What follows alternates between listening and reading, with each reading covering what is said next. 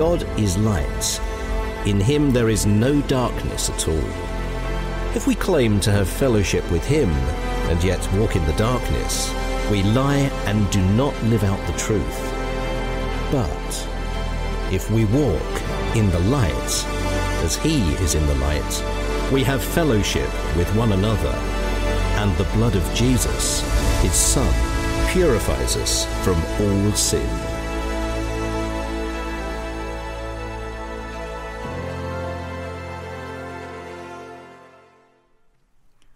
Well, hello everyone, and it is good to see you through the eyes of a camera. We're glad you're with us today, whether this is Saturday night for you or Sunday morning in Bellevue or downtown. If you're in one of the family rooms or the lakeside room, or maybe you're watching at home this morning, we're glad you're with us, as today we're going to wrap up our study on the book or the letter of 1 John. Now, if you grew up in church like I did, there's a word you may have heard a lot growing up, and that word was fellowship. Very churchy word, but it's a word that as a kid I loved, because when church was over and you heard anyone say, we're gonna go fellowship afterward, that usually meant one of two things. One, you're going to someone's house to play with their kids, and there'll be some food around, and the adults will go do their thing, and the kids will go in the room and do their thing, which was always a lot of fun. Or two, we were going to a restaurant. And when we went to a restaurant, it was like everybody from the church was going, and we would just take over the restaurant. And it was a time for us not just to get to know each other, because it was deeper than that. It was a time when life kind of became a community, or life came together in community and in family. And it was always fun. For us, it was usually Burger King. We'd go to Burger King and we'd get loaded up with hamburgers and fries. And of course, me and my brother would finish everyone else's food if they wouldn't eat it. But it was a great time to fellowship. The church I attended as a younger child, we actually had what we called the fellowship hall. It was a completely separate building that we would go to for basically every other function that wasn't a church service. So if there was a kids event going on, if there was music, like we did some type of, we used to call singspirations, those would go on in the fellowship hall. It had wood floors, so a lot of times us kids would just go in our socks and like slide around on the floor. It was a place where kind of life happened together. And this word fellowship is a big word throughout Scripture as well. You're gonna see a lot of it, or if you've noticed, you've seen a lot of it as you've read through 1 John. Now, John's letter hammers in on this idea of fellowship. And this idea of fellowship shows up also in the way John uses the word love. In this epistle, in this letter, over the last 7 weeks, it's been one of the founding points. The word fellowship is derived from a Greek word. This Greek word is koinonia. Koinonia. Now, koinonia can mean, in the Bible, it's translated with words such as fellowship, community, communion, joint participation, the sharing or participation together in anything. It's also a sign of the right hand of covenant. In other words, we're going to be in this together. That's koinonia. That's fellowship in the Bible. Koinonia can be defined as holding something in common. Once again, we're in this together. This word is used 20 times in the New Testament, and a quarter of those times are in the letter of 1 John. One of the primary places where we'll see this word used, this idea of fellowship, is right at the beginning of the letter in 1 John chapter 1. It was verses 6 and 7. It'll be up on the screen on the bottom thirds. It says, if we claim to have fellowship with him, and yet we walk in darkness, we lie and do not live out the truth. But if we live in the light, as he is in the light, we have fellowship with one another, and the blood of Jesus, his Son, purifies us from all sin. The love one another culture of the church was so unique in this day and age, and it stood out in stark contrast to the bite and devour culture of the pagan world of its day.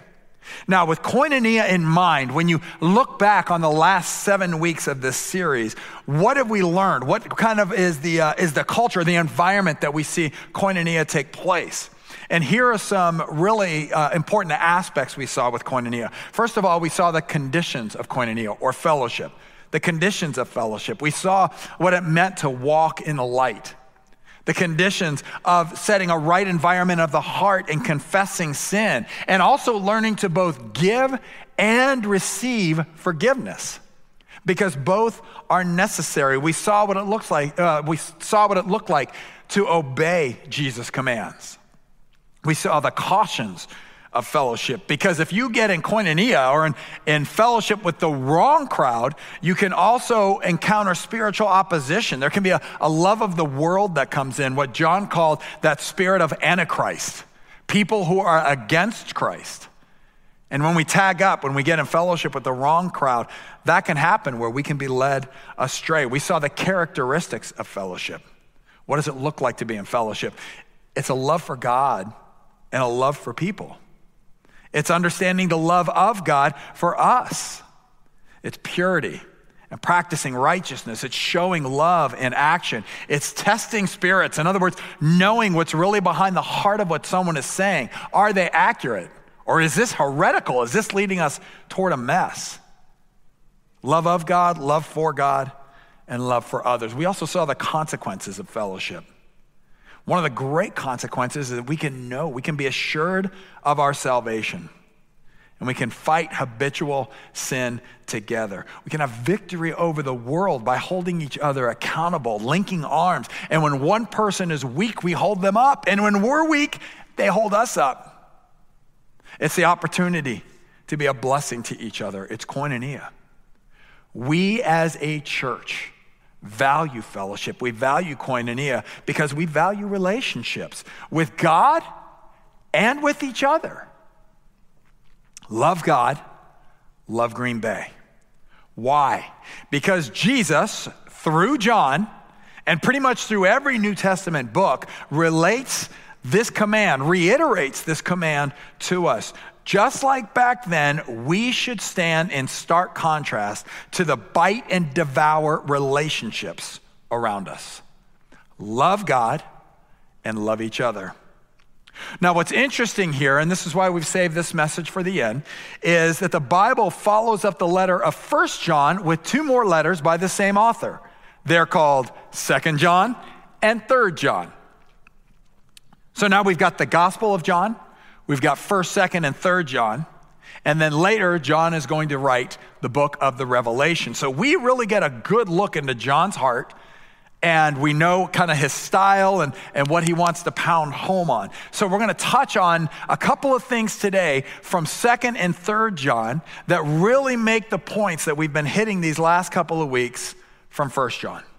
I want to start with 2 John and look at what he's saying to the church as a whole. We're going to start by reading 2 John together. You can turn there with me in your Bibles, or you can use the YouVersion Bible app if you have that on your phone or mobile device. 2 John, beginning at verse 1. It says, "To the lady chosen by God and to her children, whom I love in the truth, and not I only, but also all who know the truth, because of the truth which lives in us and will be with us forever.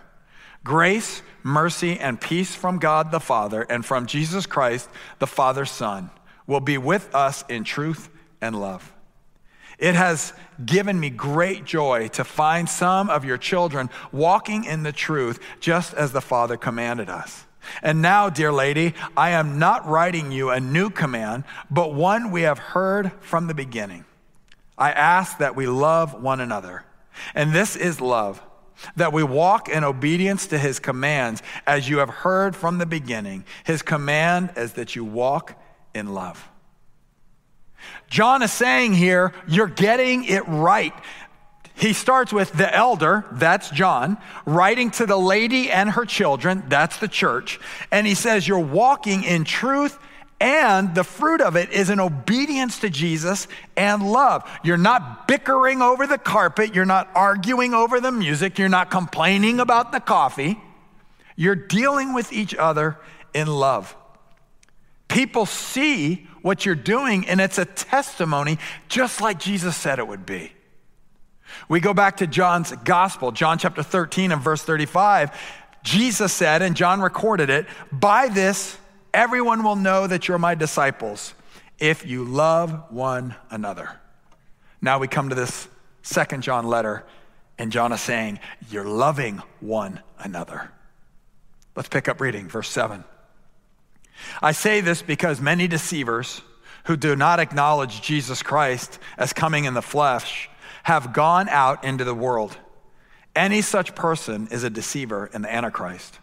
Watch out that you do not lose what we have worked for, but that you may be rewarded fully. Anyone who runs ahead and does not continue in the teaching of Christ does not have God. Whoever continues in the teaching has both the Father and the Son. If anyone comes to you and does not bring this teaching, do not take them into your house or welcome them. Anyone who welcomes them shares in their wicked work. I have much more to write you, but I do not want to use paper and ink. Instead, I hope to visit you and talk with you face to face, so that our joy may be complete. The children of your sister, who is chosen by God, send their greetings." John's giving a warning here, and it's one we need to be well aware of today. When it comes to Scripture, when it comes to truth of what God has told us, we've got to set the bar high. We can't play games with this. The way he words it is he says, don't run ahead of what the Scripture's teaching. Don't run ahead of what God has said. The New Living Translation says it this way: anyone who wanders away from his teaching has no relationship with God. Anyone who wanders outside of the boundaries that God has set up, anyone who takes these teaching and pulls others with them out of line with what the church is supposed to be, how we're supposed to act, is out of place. John gives a warning to this. The church has a heart that wants to get it right. The church that's right with the Lord has a heart that wants to get it right. They want truth. They want to have an accurate understanding or knowledge of God. They'll lean into theology. Theology comes from two Greek words, theos, which means God, and logos, which means the words of or the truth of. So theology is the word of God or the truth of God. When we want to do it right, we'll dive into these areas, and you know what happens? We'll respond with love and relationship for him and others. Where do I get that from? Here's a case in point. Jesus was asked one time, what's the greatest command in the law?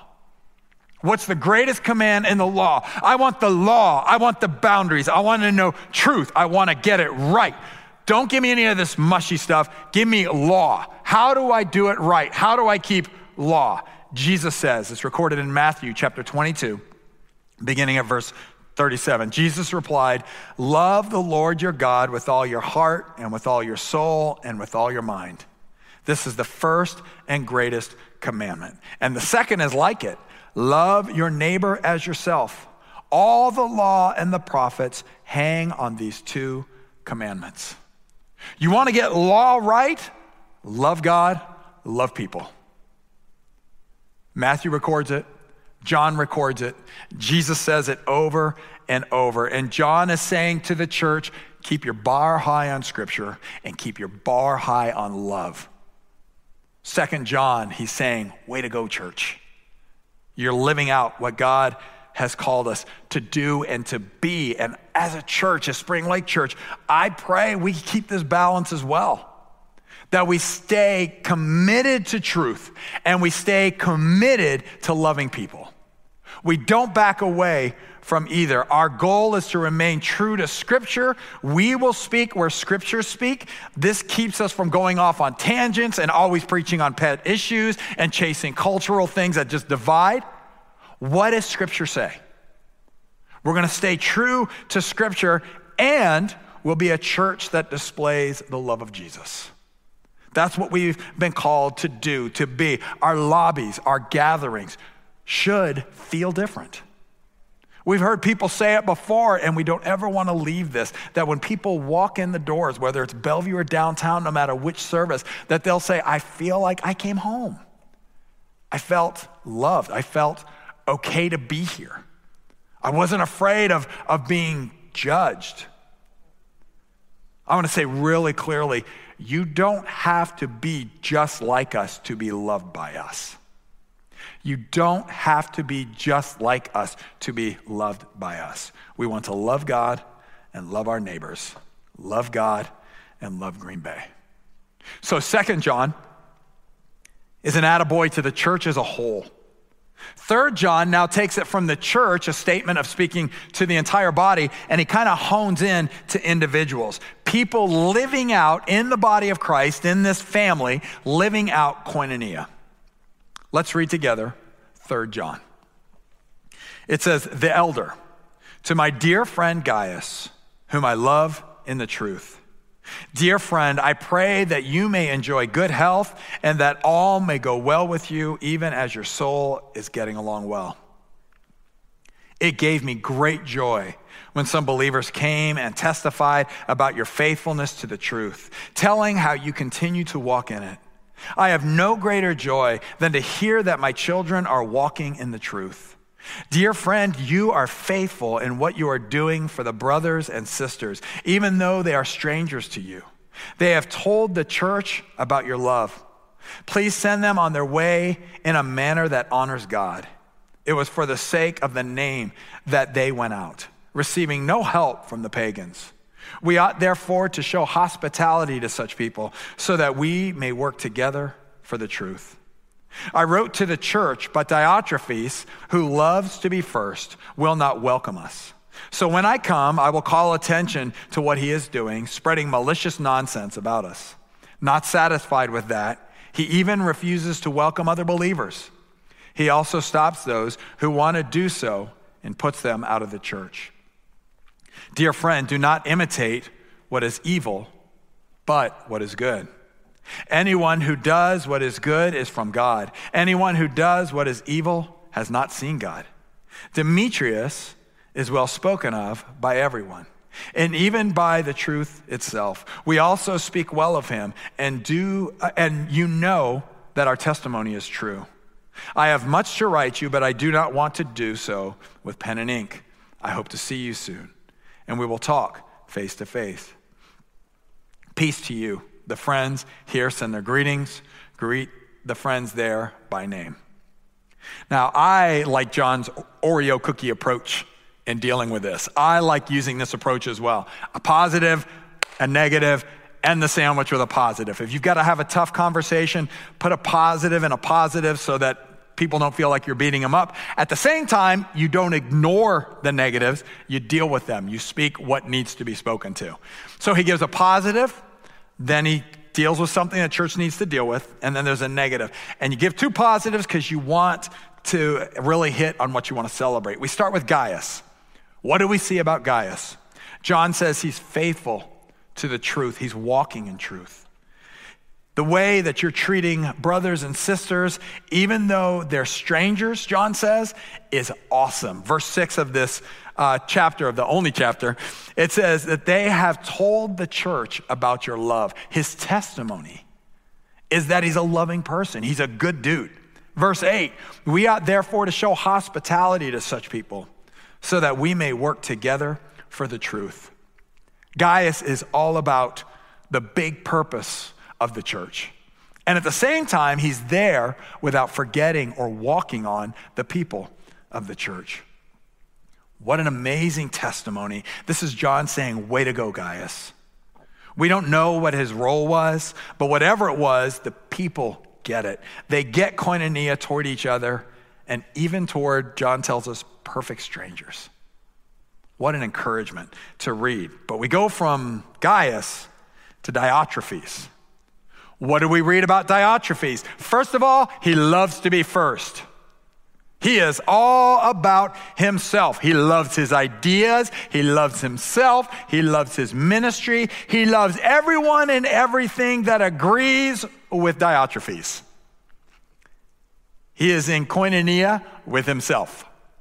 He loves himself. Diotrephes wants no accountability. If he thinks you're wrong, John says he's kicking you out of the church. Not because your doctrine is wrong or there's sin or there's heresy, but because he doesn't like you.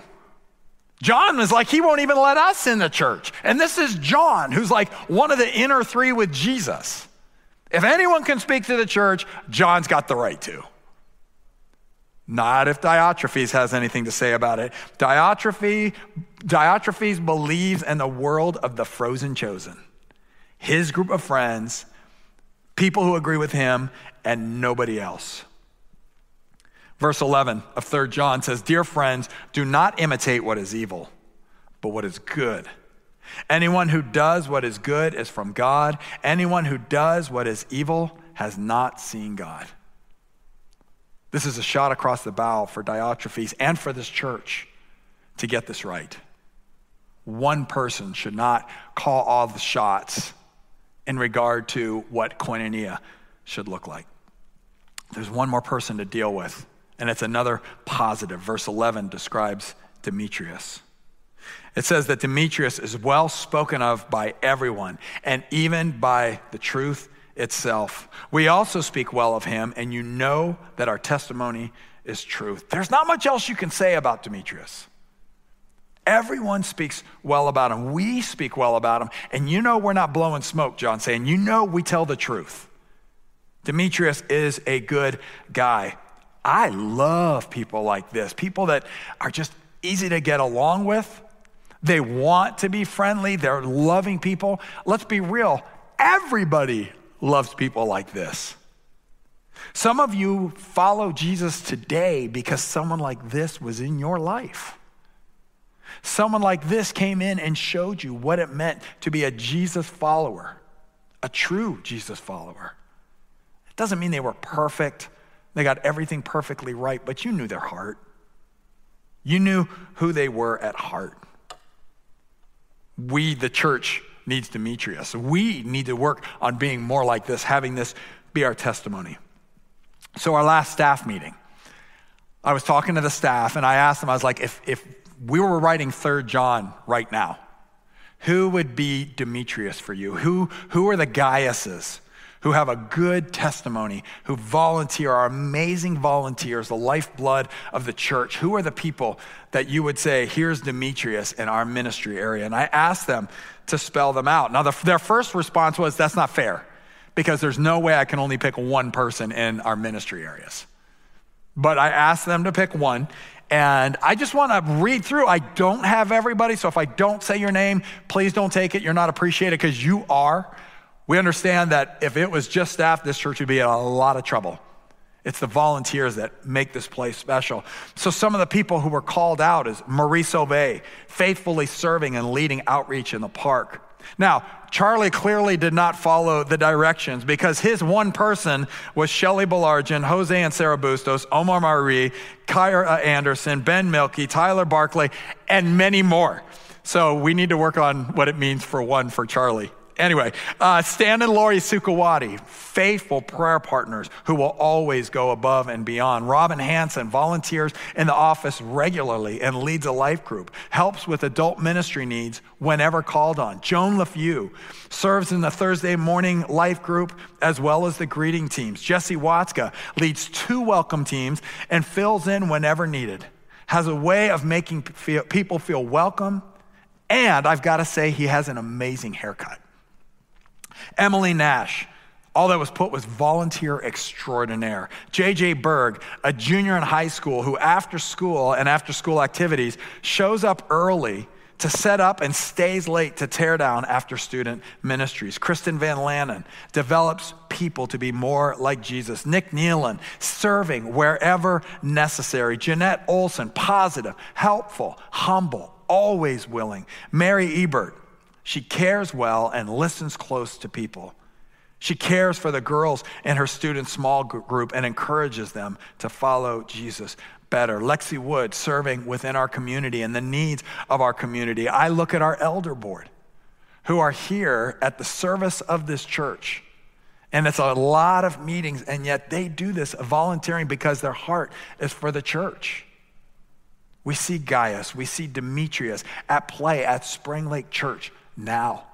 I want to thank you on a personal note for those of you who have reached out and been so loving and prayerful toward Gina and I. This is koinonia. This is being in life together. When you read 1 John, and hopefully you've read it by now, when you read 1 John, don't read it as just a history book or an idea that you can pull doctrine out of. Read it as something practical, as having hands and feet. The way to serve the body of Christ. Now, I put a so what in the notes as well. And here's what I put, just one simple statement. These principles and practices of fellowship are non-negotiables. There is the same expectation of application for the church today as there was in the early church. And I want to close with one last illustration. I was listening to an interview, a podcast recently with an author, and the author's point in his book is that preachers, politicians, and prosecuting attorneys know how to make points. And he's right. I mean, I'll start with me. I have been trained to make a point. I can hammer home a point. I get the microphone, so that means I get to do the talking a lot of times on Sundays. Whatever preacher is preaching, we can make a point. But making a point doesn't always change a life. As a matter of fact, sometimes people will make a point at the expense of building a wall and having the opportunity to bring life change. I've been trained to make a point, but I would rather make life change than make a point. I would rather make a difference than make a point. When you read 3 John, the bar stays high for truth. The bar stays high for Scripture, and that's not changing. But along with that, I should say, and with that, is there's a love. That the love and truth combined don't just make a point, it makes a difference. Spring Lake Church, maybe you're watching and you're from another church. If you are a Jesus follower, the challenge for us is not just to make a point. We could win an argument. But if we push people away, have we really accomplished anything? Let's make a difference. Let's speak the truth in love. Would you bow your heads with me, please? Father, we thank you for this time. We thank you for your word. We thank you for your example. And Jesus, I pray that without an ounce of compromise in our life, that we will live the life of truth in love. And that truth will create more of a love in us for others. Because that's what you said, the greatest command, the way to fulfill all of the law, to get it all right, is to be a person of love.